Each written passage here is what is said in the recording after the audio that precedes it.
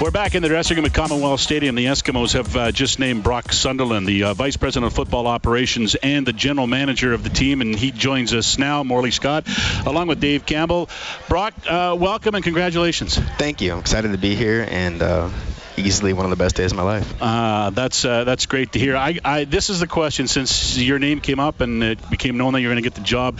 The timing of this whole thing has been weird. Is it how difficult do you think it's going to be, or is it going to be not as difficult to step into a GM's job at this point in the season when, players have been signed, coaching staff is in place, mini camp has been planned and everything? You get a chance maybe to just kind of observe a little bit more than you would in the normal circumstances? Yeah, absolutely. I think observing the fact that we have mini camp this coming up weekend will be a quick way to evaluate our roster. And kind of as I indicated at the podium there, the fact that Jason and I have worked together before, I think we're going to align and get on the same page very quickly. I've had a chance to speak with him over the weekend a couple times, one time at length over the roster, and we're already on the same page. So I think we've hit the ground running well. The relationship with Jason, obviously, I know you want a general manager job no matter what, but Sure. Obviously that relationship played a big role in accepting this one. Absolutely. Yeah, no doubt. Like as I said, I think philosophically we see eye to eye in football, but we also know how one another works and how one another communicates. And I think that's one of the key things of a general manager-head coach relationship is just knowing each other and how you work. Speaking about this process, and Marcel Desjardins had a national conference call, and the first question out of the chute was granting the Eskimos the permission for you to interview. And he said right off the bat, the timing wasn't great for us, but we didn't want to stand in the way of Brock having this opportunity to interview. When you hear that, what does that mean to you? And I'm sure you can appreciate Marcel's position here, but Sure. What does it mean to you that the organization with Marcel and Jeff Hunt, that they granted you this opportunity? I mean, it means everything. It was a win-win for me because Ottawa has been a tremendous opportunity. Marcel was my boss, but he's always been a friend first and foremost. And as I mentioned at the podium, he has mentored me. He's helped move my career forward multiple times, so I wasn't surprised. I understand it hinders them a bit, but they have a lot of competent, good football people there, so I don't think they're going to miss a step. When it comes to being a general manager this time of the season and being someone in personnel, we all talk about the timing. The timing is unusual because we don't usually see moves like this happen.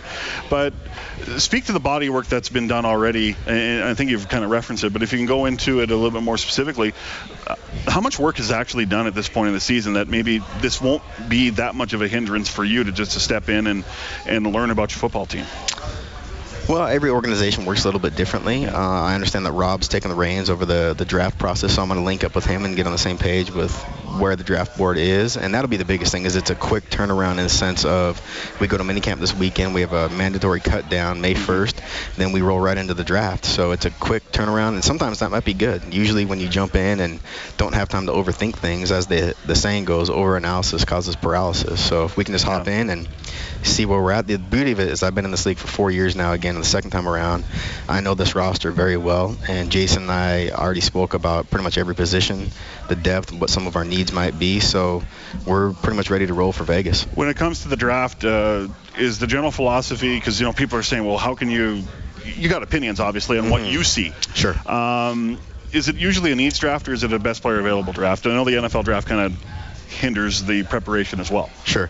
Well, you balance it a little bit. If you know a guy's not going to be there, and it also depends what round you do that. I think my philosophy is going to be those guys that you might lose to the NFL, you're going to take a little bit mid to late round as opposed to first, second, third. Ideally, you're going to get someone that can step in and help your club right away, but the board will dictate what we do, and I'm a big believer in stacking value. So you're not going to reach simply because he can be here. I'd rather wait a year to get a talented player than play with a guy that you may cut simply because he's there. Right.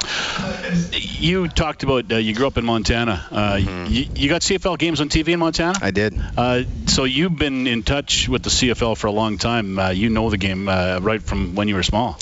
I grew up loving the CFL because my dad had I would say a cup of coffee, but it might have been more a sip of coffee with the Calgary Stampeders. So one of the first jerseys I wore, sorry S fans, but was a Stampeder fan. But that being said, being in Montana, my mother grew up on a wheat farm in northern Montana, so on the combine every summer I got Eskimo games all day, every day, and a lot of times when people would say, who was your favorite player growing up, it was Gizmo Williams. You know what I mean? Being able to see a guy his stature. I was a punt returner, I was a receiver, and seeing him do backflips, just I've been a fan of this organization for a long time. Well, you just rallied with the Eskimo fans. So big ups there. You like the gives, we can let the Stamps thing just slide now a little bit. He didn't make the team in Calgary, so I didn't like them. It was just a jersey. It was just a jersey. There you go. Perfect.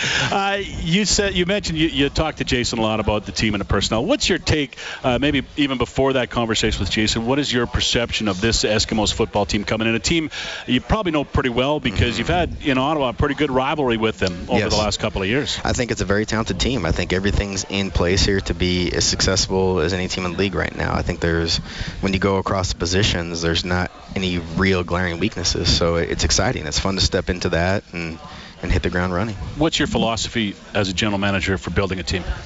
Quarterback first and foremost. In this league, your second would be, first and foremost is head coach, which I think we have.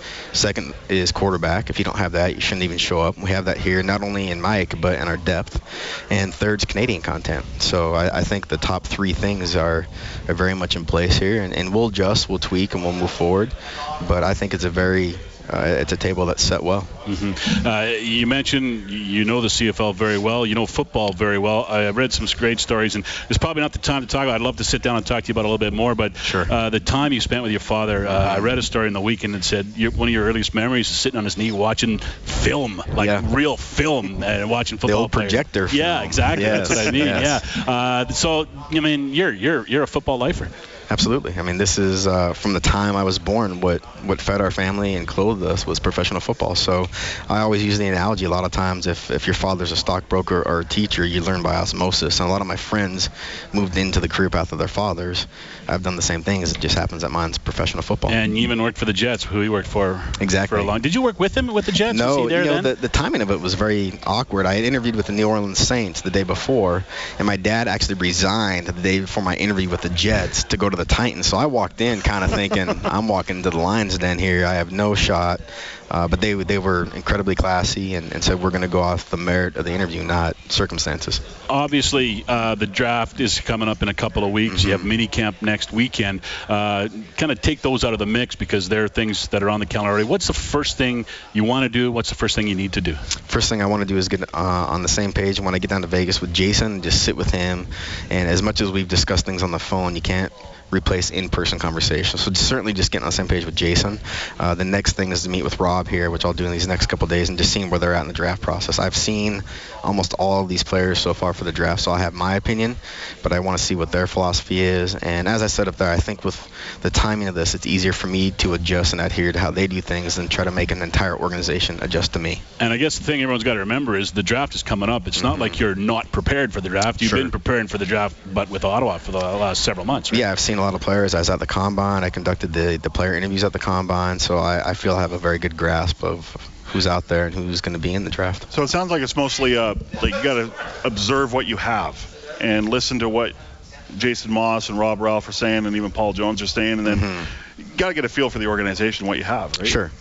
Yeah, the biggest thing right now, and as I said, is I think a lot of times people come into these roles and they want to make drastic changes to put their mark, and it's not a broken. The unique thing of this, beyond the timing, is I do not think this is a broken organization. It wasn't coming off of years of non-playoff appearances. They weren't getting rid of a head coach.